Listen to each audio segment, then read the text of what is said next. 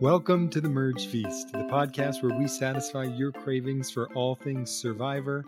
We are your hosts, Sam and Mags, and this is a recap for Season 45, Episode 7. Mags, I want you to describe to me your current emotional state after watching Episode 7. I'm not going to lie, my feelings are all over the place. Mm-hmm. The result of the episode left me really bummed. The coming up next week left me really excited. So I'm kind of a good mix right now. What about you? I feel like I feel at balance with the universe. Like I can really read energy really, really well as a master instructor. And I feel totally at peace with everything that happened in today's episode. We do have a lot to recap. Should we get into it? Let's do it. We get another previously on Survivor, and right away, the foreshadowing begins, just showing that Bruce and Katura's battle is about to come to a head, and showing their history of Bruce saying things, Katura being annoyed at those things, back and forth. Basically how this whole episode starts. I felt like after watching this part that definitely something was going to happen between the two of them in this episode. What did you think? I definitely like to read into the edgic, is what they call it, but that's like the logic and editing of things. And oftentimes it doesn't get you anywhere, but because it was alluding to so much of that, I kept thinking like, oh, this tribe split is really gonna get one of these two out, and it's going to be because of these issues they're having. So for it to kind of just fizzle out into nothing in the end did kind of bum me out a little bit because I love the drama. After the Bruce and Katura drama, we get a brief recap of the amazing shot in the dark play that left us all on a high last episode. Caleb saving himself with the shot in the dark. First time it's ever worked. Now, since last podcast, I've done some thinking about this shot in the dark play. Okay, let's hear it. And I have some beef. Not with the shot in the dark itself or with Caleb playing it. All that part of it I thought was great. My beef is with the rest of the players. Okay. We had a unanimous vote on Caleb for this vote. I think I know where you're going with this. How in the world in season 45 are they not splitting a vote? Are we not splitting a vote?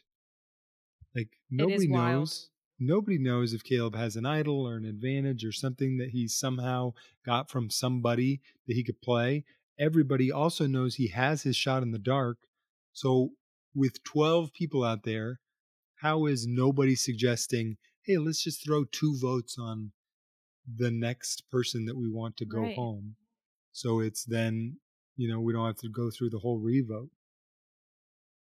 What year is it? That's what I'm wondering. When I first started watching Survivor, you introduced it to me at the Millennials versus Gen X season. Mm-hmm. And in this season, I was so confused because it was the first one I had ever seen, and they split nearly every single vote. And it used to drive me nuts because, only 5% of the time did somebody have an advantage. There's a higher percentage now that people have an advantage in this new era of Survivor that honestly splitting a vote is almost becoming a necessary thing each tribal. And somehow nobody even thought of it for this tribal. Anyway, that's my beef. I just wanted everybody on the beach to kind of wake up. That's what I would do if I were Jeff. Say, what is wrong with you guys? Have you never seen this show before? I would just rip into him. We go from the previously on Survivor. We transition to the after the vote. We got the nighttime beach scenes. Caleb, of course, is on a high, which, of course, maybe he shouldn't be considering everybody voted for him. But how could you not be? And honestly, I felt like he handled it very well. We're on a season where people are coming back to camp and handling things in a better way than I ever could. But I think everybody's handling this great. He isn't mad or salty that everybody voted for him, although I'm sure he is deep down, but he's not showing that. and everybody else is just kind of laughing like, what a good play. I appreciated this because Caleb did have a lot of reason to come back with a lot of animosity. The high of finally getting the shot in the dark to work just left everybody with positive feelings, whether they, have whether their vote worked or not. And Caleb seems to not really care so much. I mean, he can't, right? If he holds a vendetta against everybody who voted for him, then he pretty much holds a vendetta against everybody left in the game. So he has to let it go, and he does. He does say in his talking head to the camera, I don't have any friends here. And honestly, that kind of bugged me a little bit because it's like, hello, Emily, the person who warned you that everybody is voting for you, the reason you knew to play your shot in the dark. It just bothered me a little bit because I think they have such a close bond that he belittled it in that way that kind of made me sad. But, I love Caleb, so it's hard to say anything bad about the guy. That's right.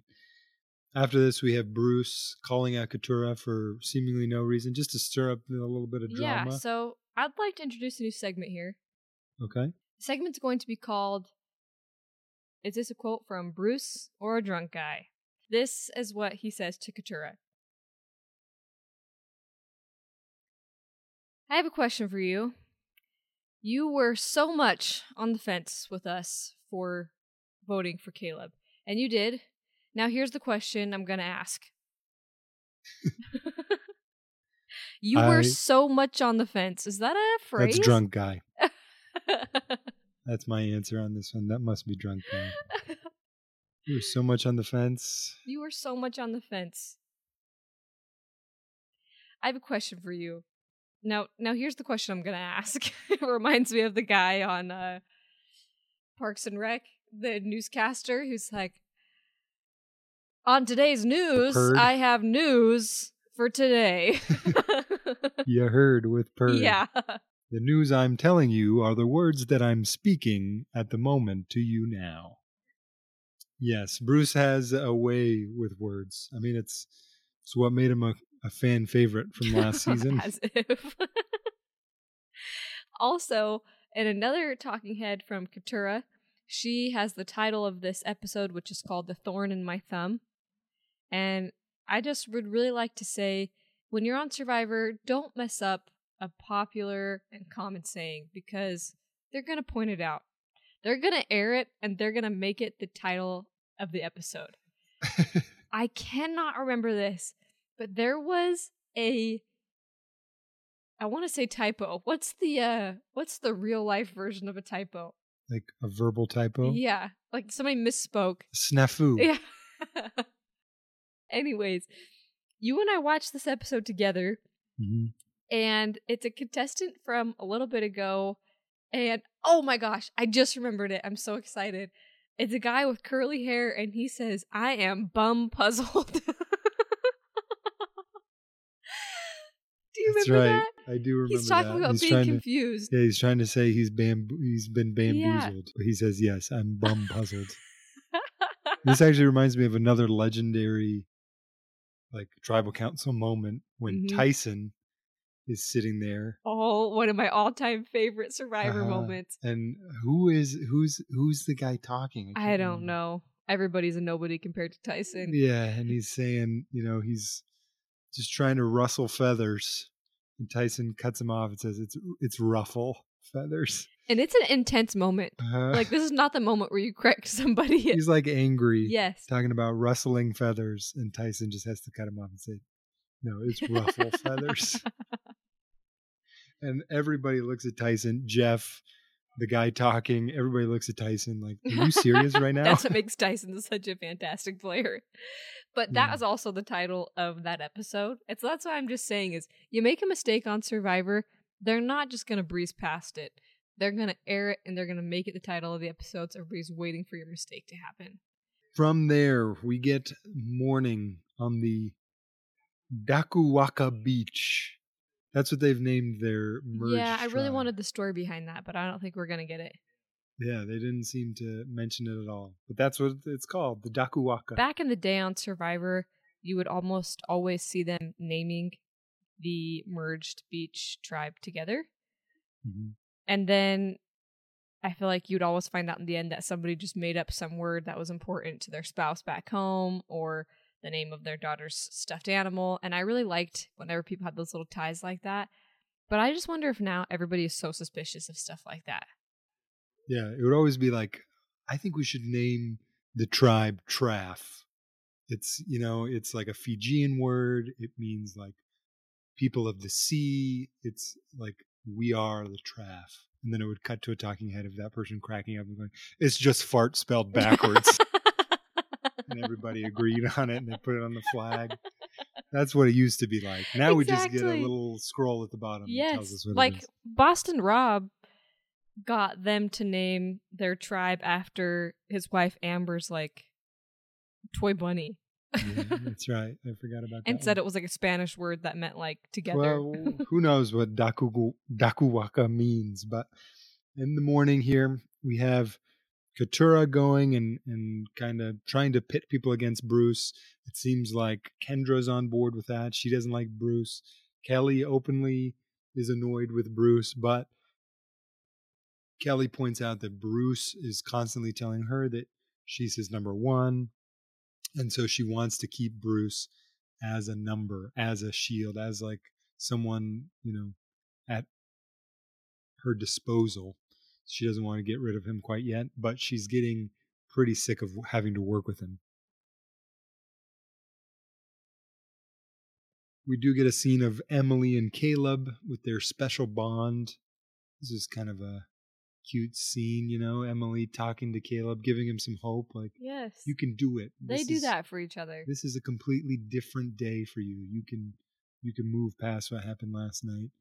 And it does show what you were just saying, that Caleb does have a friend on the beach. Caleb, just open your eyes. Emily is there for you. Austin now finally has his fully fledged idol, and he really benefits from the fact that there were so many people voting last night that nobody counted all of the Caleb votes. Yep, he really did. I would say in this new era of Survivor, if I were to ever go on and play, I would count every vote at Tribal Council, because you never know when something like this is going to happen. Mm-hmm. And so everybody thinks that 12 people voted Caleb, but in reality there are only 11 votes for Caleb because Austin didn't vote. And nobody picks up on it. But Austin now has his fully fledged hidden immunity idol that he can use whenever he wants up until the final 5.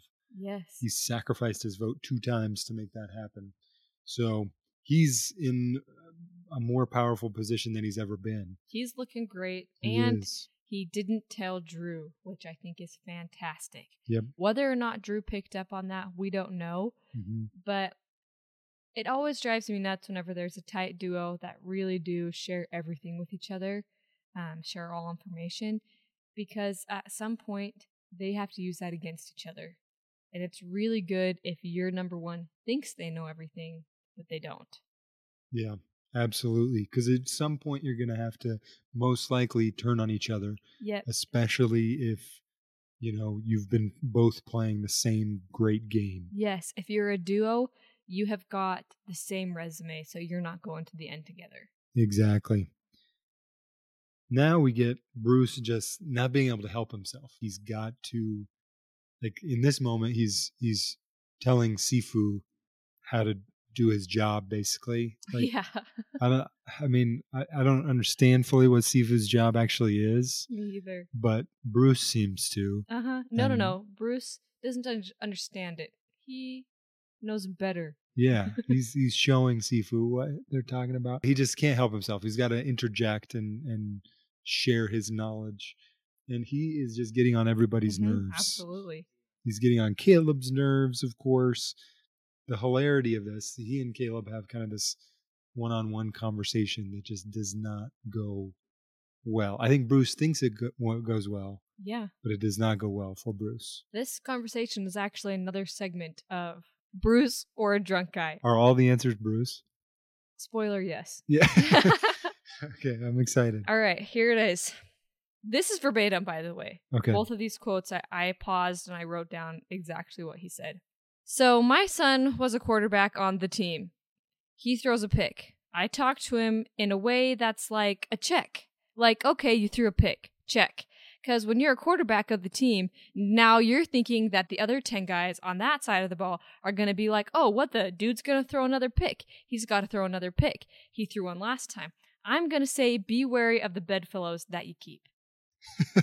What? What was the message from that? I don't understand. Move on from the pick. So Caleb, he does say, like, you stumbled, which Caleb just had one of the biggest triumphs in Survivor history. So I don't know what he's talking about. But yeah, he says, beware of the bedfellows that you keep. I don't even know what a bedfellow is. I know. Is that someone like a servant who makes your bed for you? Yes, and Caleb says like, oh, like be careful who I sleep next to in camp. Uh-huh. And Bruce is like, no, but doesn't elaborate what it actually means. He's like, no, that's not what I mean. And then as he tries to figure out what he actually meant, he also gets lost in the analogy. He's like Michael Scott when Michael's like, sometimes I just start a sentence and I just hope it finds the way. Exactly. That is. Just hope that, I don't know where I'm going with it, but I just hope that let it come to me. And in a little talking head after, Bruce says that Caleb, like you said, kind of trips up. And he says, Caleb is manipulative. And this bothers me. I know that I stand for Caleb. Mm-hmm. But this, bothered me. Even if I wasn't a Caleb fan, you can see it. Caleb's not manipulating anybody. Mm-hmm. Being a smiling, nice person, mm-hmm. if that's who you really are, which I believe is Caleb, is not manipulative at all. He wasn't tricking anybody. He wasn't putting on two different faces. I was just so confused. Bruce is just trying to throw buzzwords around. Mm-hmm. He's manipulative because he gets people to like him. Yeah, because he's a likable person. And it seems like the only way Bruce can get people to like him is by lying to them and being someone he's not. Honestly. Man. I mean, Bruce is just on a roll here because he's then talking to Kelly, and Kelly kind of calls him out for what he did last night to Keturah and all the things he's been saying on the beach. And Bruce defends himself by saying, hey, I've always been an honest, straight shooter. That's just who I am. And Kelly, it was all she could do to not say, Bruce, it's not your honesty. It's your stupidity that's the problem. She was really holding back. I could just tell. It was just right. The words were there. Yes. She just wanted to say them. Keep your eye on Kelly. She is the dark horse of this season for me. This was a fantastic episode for her. She's doing great.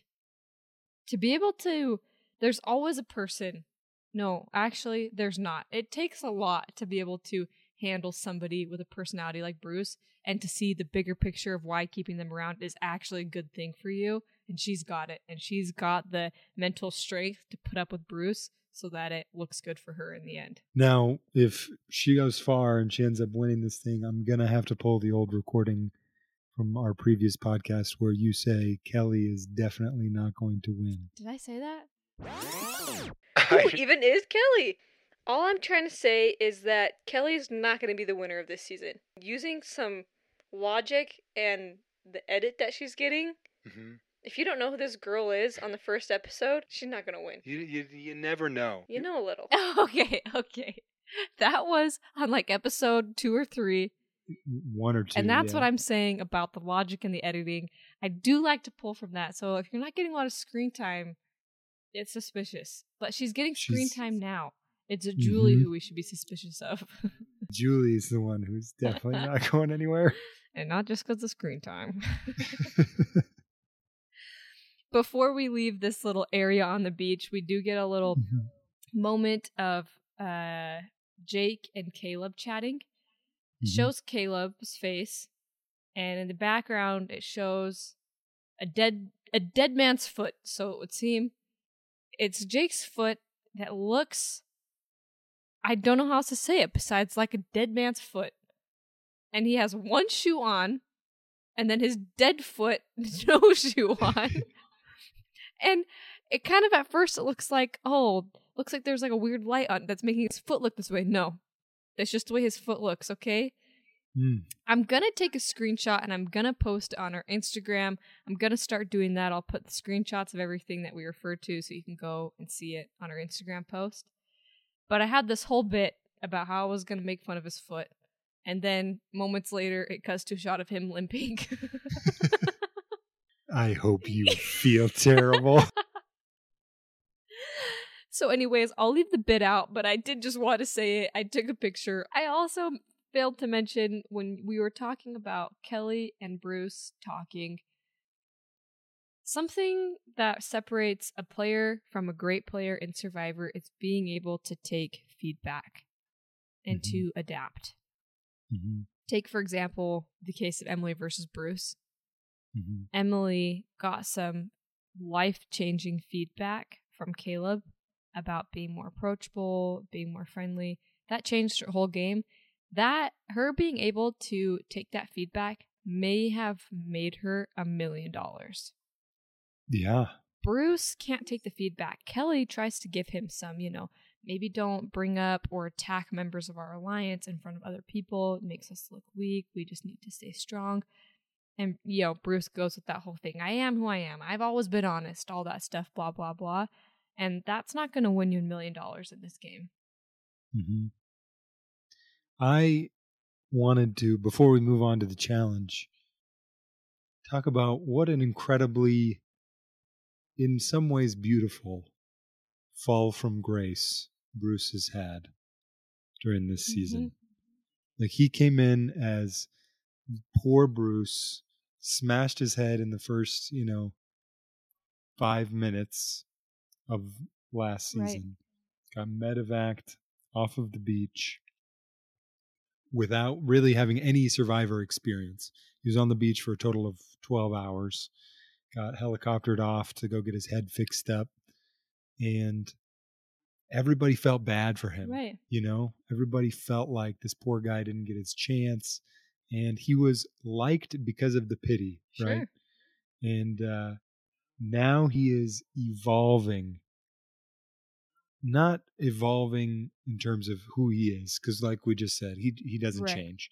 But in our eyes, the more we get to see of him, he goes from this pitiable, sad, likable guy to this villain who is antagonizing and just gets on your nerves, says things that seem outlandish and unnecessary, and is really become the biggest villain of this season. Honestly. Which is we've had a season where we've been starving for villains. Right.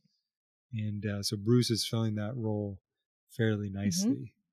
And man, that's why I say it is kind of a beautiful fall from grace for Bruce, because he's taking on a big role. Villains play a big role on Survivor, and he's shouldering that load pretty much by himself right now. It's hard for reality TV contestants to go out on a high.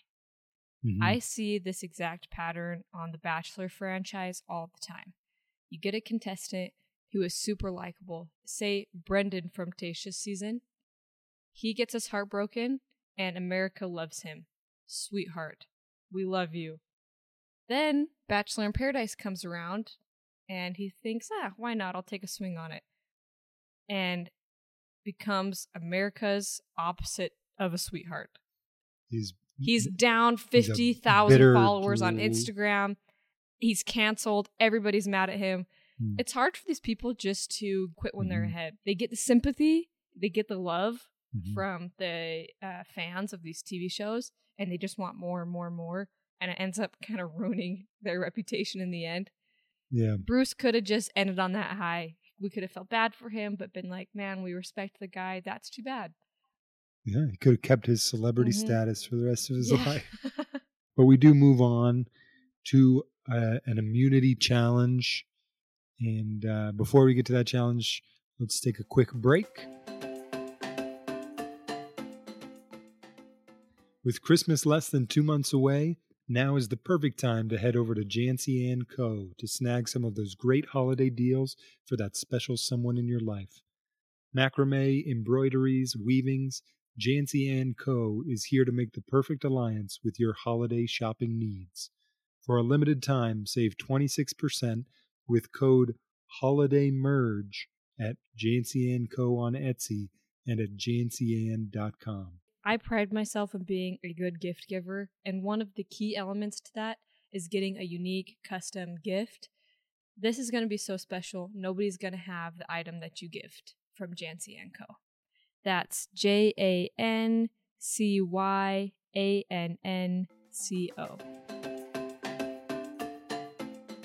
And we're back. Let's get ourselves a challenge breakdown, Mags. You want to break it down for us? You got it. I know that a lot of our listeners aren't watching this season and just listen in, so I'm going to try and be a little more descriptive to these challenges. Luckily, this is an easy one to start with. They have to hold on to a 13-foot pole and hang on for as long as they can. Once they drop, they're out. But there's a twist for this challenge. They are divided into groups of 6, and the person who lasts the longest in each group wins immunity. So 2 people are going to be immune tonight. However, these same groups will attend tribal council separately and each vote off 1 person. So not only will 2 people be safe, but 2 people will be going home. Dun dun dun. Let me just say, I freaking love this challenge. When it gave the little drone shot coming in, I was so excited. I love the endurance challenges so much. And this one specifically because this has nothing to do with physical strength. I looked up the history of everybody who's won this challenge. And sure, it has some iconic people, Ozzy, Joe, but there have been a lot of people who've won this challenge who are not known for physical strength. Take Ty, for example. People who are known for being small, not physically fit, etc., etc. It's these people who can get in this space in their head that I like to call zen. They can just be zen. They can fly through this challenge. And you saw it with the winner of this challenge today. Yeah, it seems like pain tolerance is the number one indicator for success in this challenge. Absolutely. The other aspect of this challenge is it is also a reward challenge. So between the 2 finalists from each group, whoever lasts the longest wins a reward for their group. They get to go to the sanctuary and eat tacos and drink soft drinks and chat it up and go back to their home camp. The losing group, or the one of the winner that doesn't last as long, that group gets no tacos. They have to actually go back to the old Lulu Beach with none of their things, no food, nothing, and they just spend the day there getting ready for tribal council. The other big thing that is brutal about this, the losing group goes to tribal council first, and the person that's voted out at their tribal council does not get to be on the jury. And everybody knows if you don't make the jury, you're basically useless. It is the goal for everyone. If you're going to lose, at least be on the jury. So then you get to continue to participate all the way up to the finale. Everybody that goes home from the jury, you're forgotten about pretty much instantly. Also, little known fact, if you're on the jury, you do get paid. Really? Obviously, it's not as much.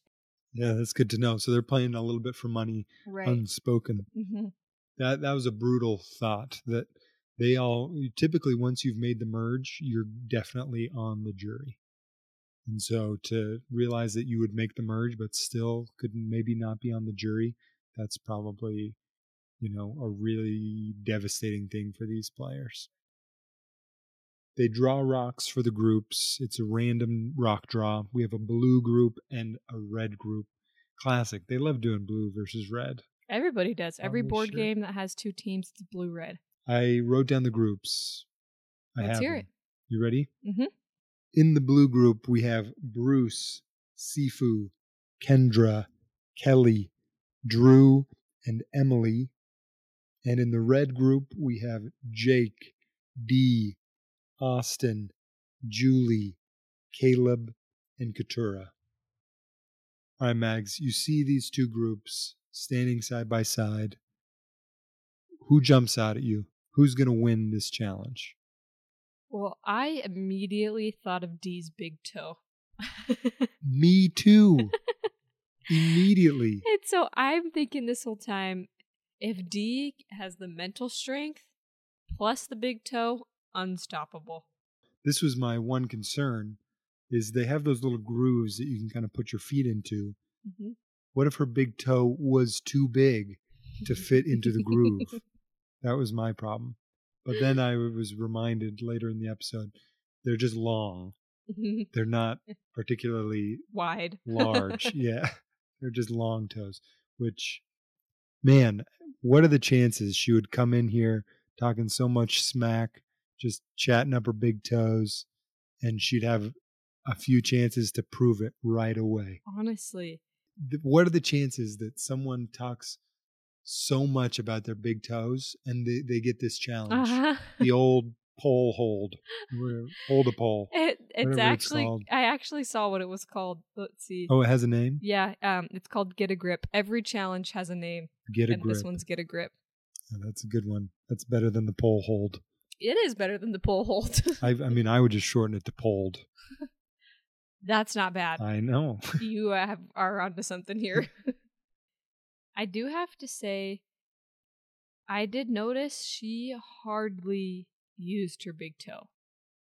She did for a minute, but she took a pose that I hadn't really seen before. Mm-hmm. She was like sitting on the pole. Yeah. I don't even know how to describe it. She was at like a 90-degree angle on the pole. I don't even know. Her legs were looped around it. Yeah, she was kind of like straddling it and leaning back. So she had her arms and legs around it. Like the back of her thighs were flush to the pole. Her butt was against the pole. She's leaning back as she's, straddling this pole. The old pole hold, as I think we call it. Poled. The poled. Mm-hmm.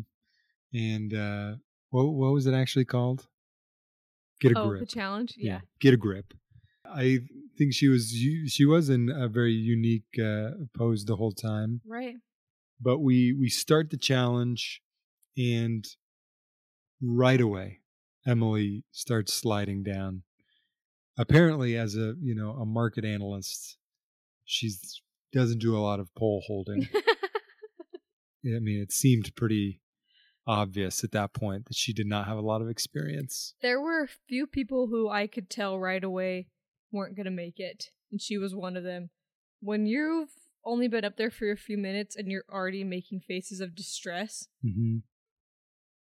you're a goner. You're fired. Yeah, I know that you're not lasting for a long time. It's the Zen people. You're right. It's like we said, it's about pain management, and when you're squinting your face and gritting your teeth, I just know that you're not handling this very well. And like I've said a million times, it's a mental game.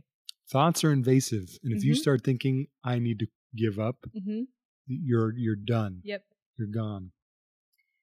They're dropping like flies, to be honest. Yes, Emily goes down. Julie goes down shortly thereafter, apologizing as she goes, which I thought that was a little tone deaf. Why would you be apologizing for these people for losing to them? Yeah.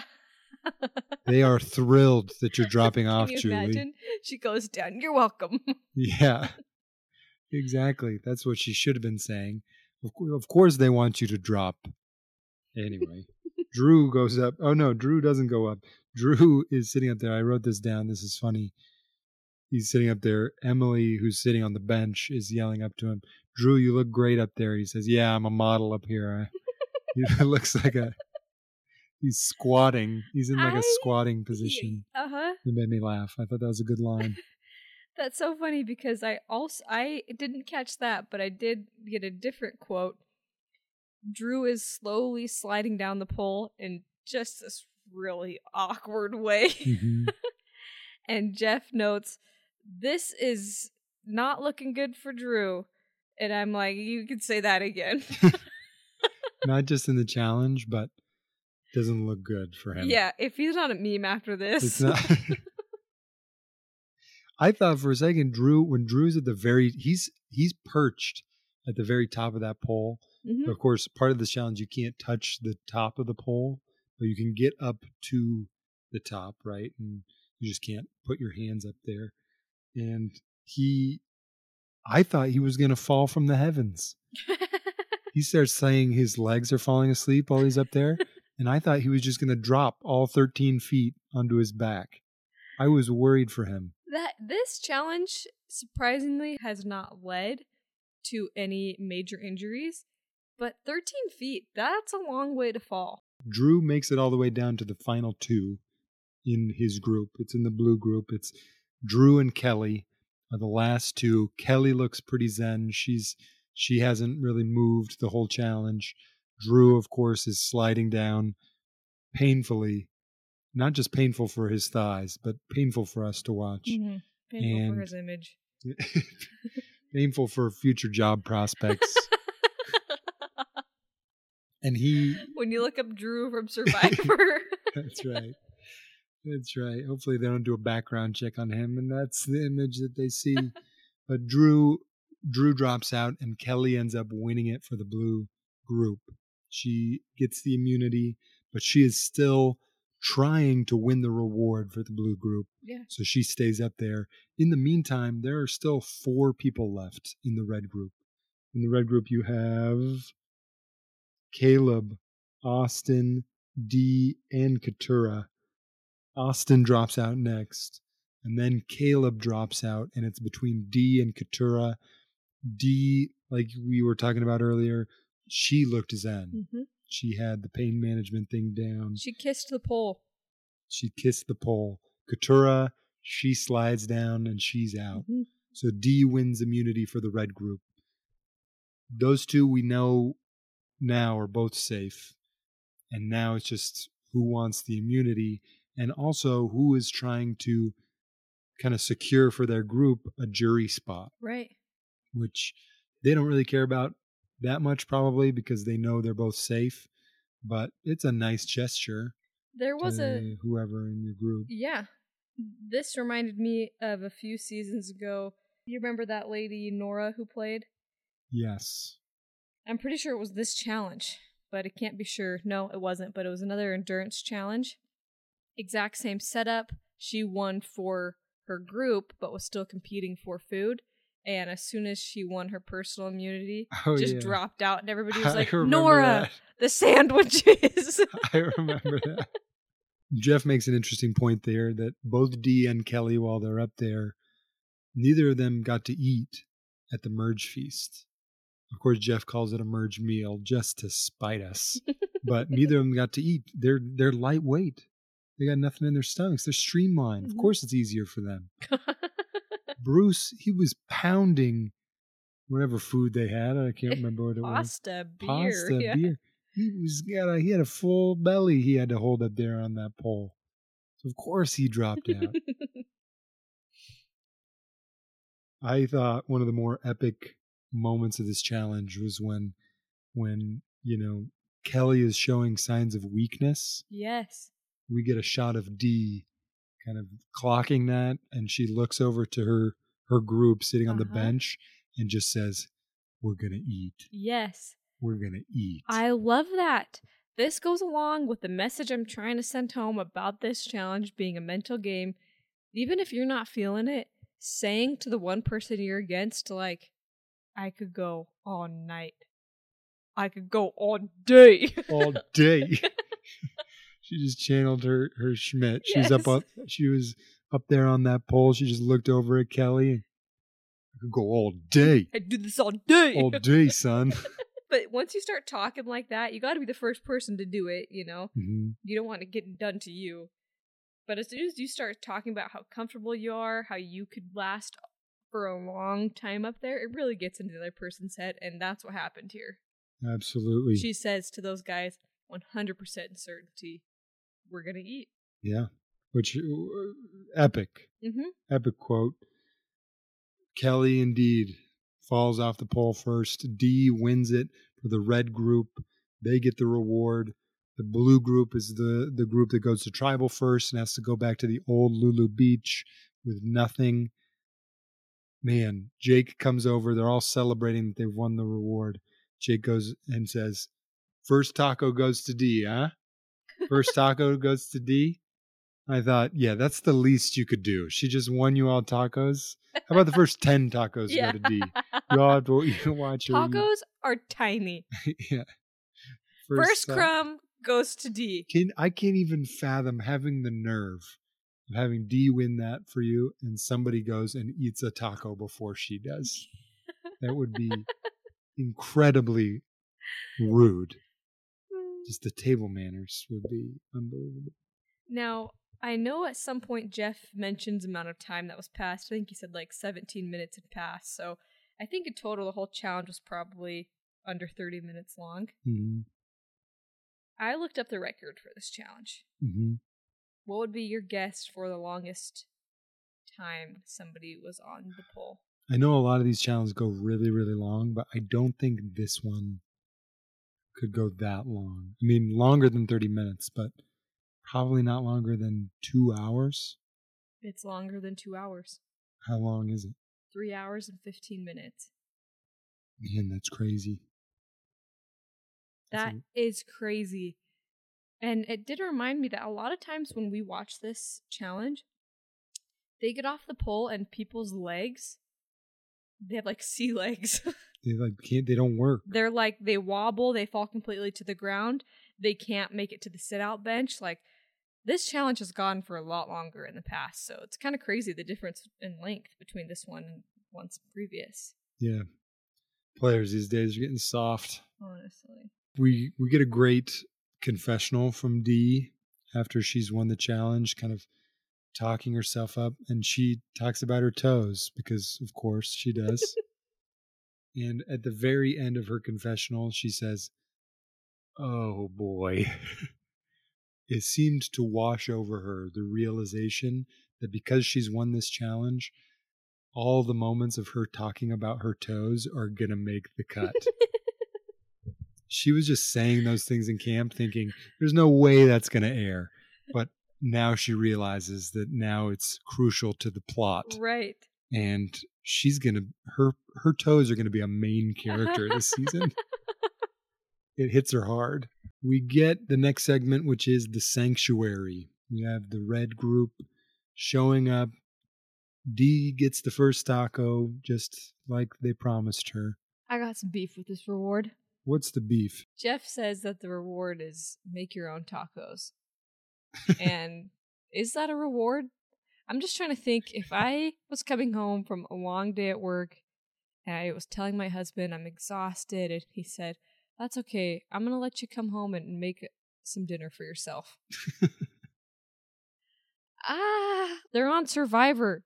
This is what we were just saying. Why are these rewards going so downhill? Here's some raw fish that we got from the beach right in front of your camp. Make your own tacos. They used to get flown in helicopters. You know what I'd like to see? What? I'd like to see these new castaways have some nerve to stand up to it. Boycott the rewards. You can resume back to the breakdown. I just had to get my venting out about the making your own tacos. Well, that's pretty much it. I don't have much of a taco breakdown, but they do start talking about a little bit about, strategy and things. Julie, just in a talking head, says, "I kept thinking we're all just voting Caleb, right?" And I thought, come on, Julie, you're better than that. Like, you've seen the show. Why would everybody do the exact same thing that they just did? They never do. Yep. And finally, we get someone who sees shield potential. I noted this as well. For the first time ever this season, somebody makes sense of using a shield. And of course, we talked about this last podcast. Why hasn't anybody wanted to use shields, right? Or keep people as shields? And it gets mentioned probably 1,000 times tonight. So many times. This was just the start of it. Jake is proposing some really smart gameplay. The only flaw, and it's not really it's not his fault, but the only flaw in the gameplay is that it's 3-on-3. So it's him, Caleb, and Katura potentially against the other three, which is Dee, Julie, and Austin. He doesn't really have the numbers to make a play, but he wants to make a play, which I appreciated so much. That's what I wanted to see instead of what Julie was just proposing of just getting rid of Caleb. Right. So. Not thinking, just doing. Exactly. some people are really not thinking 4 or 5 steps ahead, and some people are, Mm-hmm. and it's starting to cause some clashes. Right. We go back to the old Lulu Beach, and Drew has left his only advantage, his safety without power, in his bag back at their actual camp, back Yep. at home. This happened in a few seasons past. Mm-hmm. Bring your bag with you, people. Everywhere. Everywhere you go, you bring your bag. Yep. Because now he is without his advantage. Mm-hmm. He has no safety and very little power. Kendra seems like she's finally willing to go for Bruce. I think this is a moment where she's not thinking 4 or 5 steps ahead. She's thinking about, I don't like this guy. I want to vote him out. She's not thinking about making $1 million. She's thinking about making camp life more enjoyable. Yeah. Which is a trap a lot of people fall into. Yeah. And with Bruce as well, I think he also does hurt her gameplay a little bit just because he's hard to work with. Sure. He's not just not likable. He's not just, he's a number, but he's a difficult number. Sure. But at this point, Kelly is trying to talk some sense into her because they can't afford to get rid of their difficult numbers. They have to vote out people on the other side first, and then you can get rid of the difficult numbers like Bruce. Mm. Kelly's got a great point there. Bruce, of course, sniffs it out immediately. It was crazy. He was like, I think Kendra's going for me. Yeah, I'm honestly always shocked at how people pick up on things like this on Survivor. It's incredible. This sense that people have. Mm-hmm. I don't know if I'd have it. Yeah. Which is probably why I'd make great TV. I'd just be the big idiot on the beach. Well, it seems Bruce is just Bruce is more self-aware than we thought. Right. He's like, yeah, I think Kendra's trying to vote me out because I'm a jerk. It seems like he just knows. Mm-hmm. He's leaning into the brand now. Yeah, and now Kelly has to play this role of marriage counselor, basically, and try and bridge. That is wild that you said marriage counselor, because I literally wrote down in my notes, Kelly plays therapist. Yep. Because Kendra is venting to her about Bruce. Kendra wants Bruce gone. Mm-hmm. And like a great therapist or parent, Kelly says, you're so right. Bruce is so annoying. He's so hard to work with. He's unpredictable. Blah, blah, blah. After completely validating and making sure that Kendra feels heard and knows that she's a good friend, she says, but Bruce does have to stay. And she says it in such a way that Kendra's just like, yeah, you're right. And she totally gets Kendra to switch. Yeah. It's incredible. It's true. Power of therapy. Yeah, it validates her feelings and helps her see clearly. Mm-hmm. Okay, yeah, you're right. I'm just annoyed. Just don't like him. It's a great point. Back at the Dakuwaka Beach. You say it like that for the rest of the season. Austin also wants to keep Caleb. He's kind of got the same thoughts as Jake. He wants to use Caleb as a shield. I thought I wanted Dee to see the light on this as well. Me to too. Keep Caleb as a shield. And of course, I think we're both biased because we like Caleb. But he is a great shield. I mean, he showed today he's not going to be great. He doesn't have the zen. Right. And so many of these challenges, these endurance challenges require that. Caleb probably won't be as big a personal threat unless they're basketball challenges, right? Unless they're playing one-on-one out there. He's not going to be as big a threat in the challenges as everybody thought he was going to be. I needed D to see the light here so you can save him as a big target for someone else to target later. Right. But she doesn't. She just wants to get rid of him. She's so bitter about him calling her out. Yep, I was just going to say, I love a good grudge, but not when it's against Caleb. Yeah, she's got the grudge and she's ready to go. It seems though, I mean, she's saying she's in the power position because she has the immunity necklace. But it's sometimes you just want to remind people, just because you have the immunity necklace doesn't mean your vote is worth more. Yeah. And people fall into that all the time. And I hate those little moments of cockiness from people when they are like, yeah, it's my choice tonight. And it's like, no, you're just not going home, but you don't get to decide who is. Exactly. And it does mean it enables you to be bolder, certainly, with the moves that you want to do. You could be more open about who you want to go home. You can, be more involved in the talks without having to be worried about if people are lying and it's actually you, all that good stuff. So it does come with quite a bit of power, but it doesn't give you 2 votes. You Yeah. still have the same amount of votes as everybody else.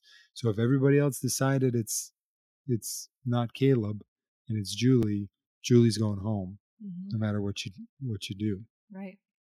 We get another fantastic Caleb quote. This one just touched my heart, but he says, "The quality of options is not nearly as great as the quantity of options. When you meet your people, you just know." That was over some B-roll of him with Katura, and you just see, oh man, like they're making a great friendship, which Jake stomps all over on accident. Well, this is ironic because it's actually Caleb's idea, Uh-huh. and what he's trying to do, his idea is to tell Katura that Bruce has an idol because she's the only one from the old Bellow tribe that doesn't know. And Austin somehow knows as well. And I don't know how, I don't remember how Austin knows, but Caleb seems convinced that Austin knows. Caleb is worried that Austin is going to tell Katura about Bruce's idol to turn Katura against them. Right. Caleb unfortunately kind of outplays himself here because he's anticipating Austin to do something really smart. Mm-hmm. And if Austin doesn't do this, this is not the right play. It's still, in my opinion, it still could have been great. I think they really needed to get their story straight, and they really needed to pitch it in a structured way to Katura, such as, "I'm so glad we're finally here without Bruce. I've been dying to tell you, Bruce has the idol." Don't make it seem like you're only telling her now because you want her to work with you in this weird split, but make it sound like now that you're finally alone without Bruce, you can finally tell her this thing you've been dying to tell her. Yeah, that's a good point. Sell it like Right. that. Because they don't. I mean, especially Jake. Jake ruins this. I think Katura was going to go with them. All Jake does is reveal to her exactly where she stood with the Bellow Alliance. Exactly. Which is in the very bottom. Everybody else knew except for her. And all he had to say was, yeah, no, everybody else thought it was actually my rings. And she says, oh, is that why you were looking for your rings? Is that why everybody was looking for your rings? Did everybody know about the idol? He just has to say no. Yeah, exactly. It was just me and Bruce, and Caleb found out later. But I was just making that thing up about the rings. Right. But instead he says, yeah, everybody knew but you. Gotcha. But then he says, but I got your back. What? Right. That's the big risk in Caleb's plan here is they're just revealing to Katura her position within the Bellow Alliance. And if she's at the bottom there, that makes it a lot easier to go to the bottom of the Reba Alliance and vote out Caleb in this moment. Right. It makes no difference to her. Back at the old Lulu Beach, Sifu talks about how he's such a big threat, which I think is kind of funny. Did you think that was funny? Yeah. If you're a buff guy who plays Survivor, you're going to perceive yourself as a threat. Even though you've won 0 individual immunity challenges and you haven't proven to be an incredible asset to your team, it just seems to me that buff dudes are always going to say I'm a threat. Yep, exactly. And people talking about shields left and right here on the old Lulu Beach. Kelly says that Bruce is a great shield. I had some beef with this. Bruce is the opposite of a shield. Bruce is a goat. I'd agree with that. Nobody likes Bruce. Nobody's going to vote to give him $1 million. Bruce will make it to the end. He will get pulled to the end. Yeah. Because he's a villain, because he antagonizes and people don't like him. Right. People will pull him into the final 3 because they know no one's going to vote for him. He's not a good person to bring along as a shield because he will end up taking your place in the final 3. That's my opinion. Yep. I like your opinion. I agree with it. What's the opposite of a shield? A pile of goo. He's a pile of goo. That's what he is. After this chat, I thought, this is what I wrote down, I think Sifu is going home. Mm-hmm. And then I think Julie is going home, or there's going to be a rock draw. Those are my predictions. Yeah, those were great predictions based on the information we had. So we get to Tribal Council number 1. It's night 14. My first thought was Jeff's stool that he sits on at Tribal Council. Do you think that's padded? Ooh, that is an interesting question. But no, I don't. They're sitting there for like a couple hours. Yeah, and he did it twice tonight. Yeah. Jeff's not really a diva. I get the feeling. I don't know. He makes a lot of money. Enough to cuddle that little tush of his. I think he might have some padding in that stool. Heck, the guy should just be sitting on a throne out there. He's the king. Okay, so speaking of all of the shield talk and Sifu being a threat, Sifu says he thinks he's going to go home because he's a threat. And Bruce says, well, I can relate because I myself am a threat. And then it cuts to Sifu kind of make it like a I thought face. I wrote in my notes, Sifu felt, well, that wasn't very validating, yeah, Bruce. Honestly, it made me think, I have this cousin who is so pretty, and everybody always says we look alike. And when somebody says that to me, I'm like, no way, really? I'm so flattered. But I'm sure that when somebody says it to her, she's like, nah, I don't know about that. And I think this is how Sifu was feeling, like, okay, don't bring me down to your level. I thought that was funny. Bruce does not have the validating gene in him. No, he doesn't. It's not. He's going to make it about himself. Uh-huh. It's like, man, if Sifu thinks he's got it bad, I'll tell you. I'm famous and a threat. They read the votes. Everybody goes for their votes. Everybody's kind of talking in generalities, generalizations. Nobody's really giving out information during the chat, the tribal council chat. Bruce does talk about fractures in alliances, as if he's not the guy who just like walks around with a sledgehammer during camp life, fracturing everything. But they go to the vote, and Jeff is reading the votes. He reads 1 vote for Bruce, and he reads 1, 2, 3 votes for Sifu. After he reads the 3rd vote for Sifu, Bruce just hits him on the arm and is like, "Hey, that means it's you, buddy. Like, just 1 more and you're gone. I don't think you have any hope left." It's like, Bruce, really? Did you need to do that in that moment? Honestly, yeah. And Sifu is voted out. Sifu gets voted out unanimously. And he says the first words out of his mouth is, "You guys are awesome." And then he says, "Thank you." He takes this vote out with incredible humility. Yeah, considering it's not all the what I other want to things. see. I want to see Michaela status. You're so mad and you're cussing out your tribe mates that you forget your dang shoes. That's what I want to see. Bring that back. People are too nice now. I forgot about that. Yeah, no, Sifu, he takes his torch out. He's crushed because he doesn't even make the jury. That's the saddest part of this. His exit interview, so classy. It was, and it was almost like the real Sifu. Like he wasn't being a character. Yeah. And it did make me really like him. I already did like him. I love when somebody has a big personality like that on Survivor, but it made me sad to see him go. It was honestly, this episode was the first time we got to see any kind of depth to Sifu. Depth, that's the word I'm looking for, exactly. We get a bonus tribal council.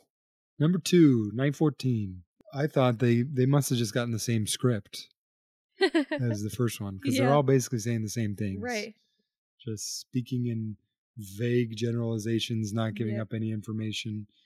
And until Caleb's speech, Caleb kind of gives this speech about he gets a new day. He's been hitting the brakes hard. He was too likable, made too many friends, too popular, and so everybody tried to vote for him. So he's trying to turn over a new leaf and work with people. Too popular, gain muscle too easy. Exactly. Can eat food and the weight just falls right off of him. That's right. There's too many prospective mates out there. Yeah, so many crazy things. It's kind of gives me a little bit of hope until Keturah kind of laughs and says, Caleb approached me, but at the end of the day, I'm going to make the decision that's best for me. And to me, that was my first indication of she might flip on the Bello tribe tonight. They go to the voting booth and we see Dee vote.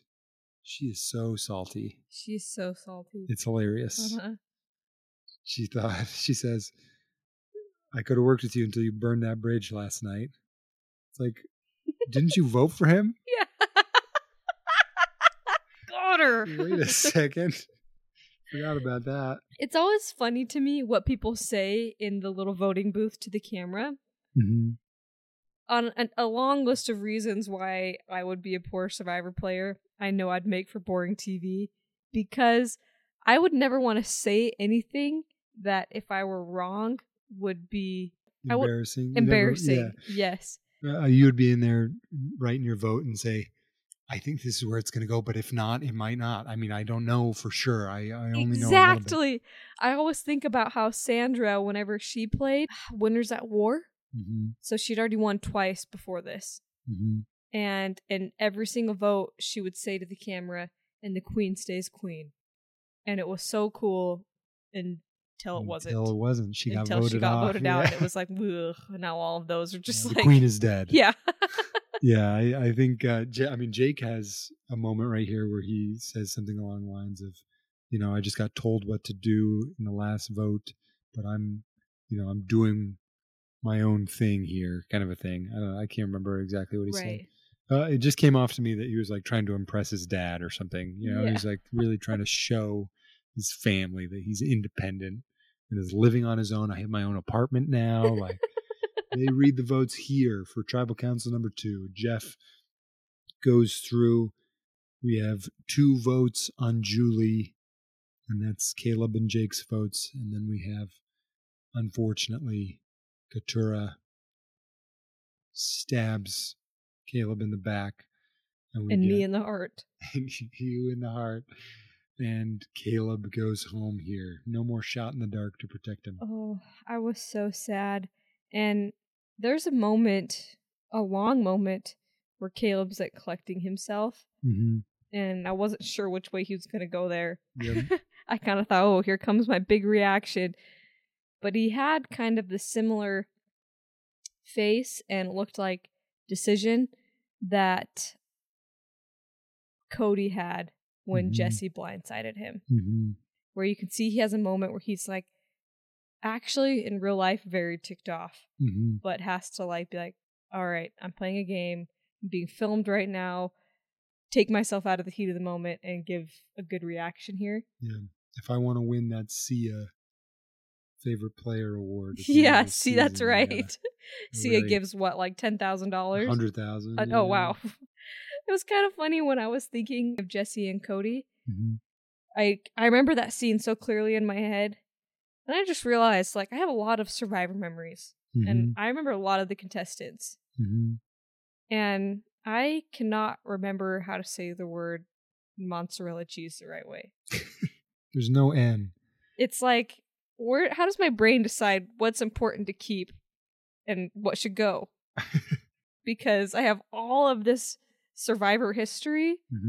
And yeah, words like ornaments. There's no D in it, but ornaments. But I just cannot remember it because my head is so full of this useless information. Caleb gets to be our first member of our jury, which honestly, if you're going to lose, that's a good spot to lose. I mean, you're out. Yeah. You're the first member of the jury, but you get to take a shower and eat before anybody else. That's true. just as much if you're gonna disappointment as lose, everybody you might else. as well lose right at this point. Mm-hmm. You're right. Still in the jury, but you didn't have to starve for another 2 weeks. Yeah, exactly. Just to be the last member. Yeah. Let's go over our voting stats. They got significantly more boring with Caleb getting They voted out. They really did. The voting stats are so bleak. It's kind of crazy. So here we have Bruce, 1 vote. D, 1 vote. Drew, 2 votes. Emily, 1 vote. Julie, 2 votes. That's it. That's not much. These surviving, I mean, the people with votes, obviously, the most votes go home. So it makes a lot of sense. Sure. But it'll be interesting to see how Julie and Jake patch things up after Jake, voted for her unsuccessfully. Yeah. And we'll see when everybody comes back together how things shake out. Let's get to our worst move and best move. Mags, you got the worst move this week? I would have to say, I think that Jake made a mistake voting for Julie. I really do believe that he needs to make a big move and that he does need to show some sort of independence in this game or leadership, something to build his resume. I just think this wasn't the time for him.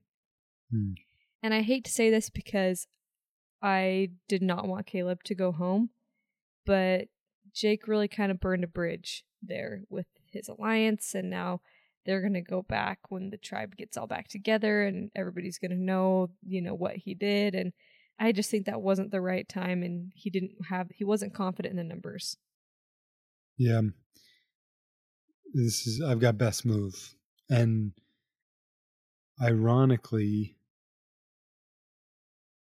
I thought his move was a good one, and I would have put the worst move on Katurah because I think she panic flipped. Yeah. When in actuality, nobody likes Bruce. He's really at the bottom of the Bello Alliance, not Katurah. Right. But because he's got the idol and everybody knew about it, she thought they were all tighter with Bruce than with her, which is not reality. Right. So I'm stealing worst move. I'm going to put it on her. Okay. I'm just kidding. Best move. I got best move. And my best move is kind of a boring one. It's just going to be Austin. He kept his idol to himself. He kept his head down. He is in the best spot. Mm-hmm. Him and Emily are my 2 front runners right now. And both of them played great because this is the point of the game where you want your head down. Yeah.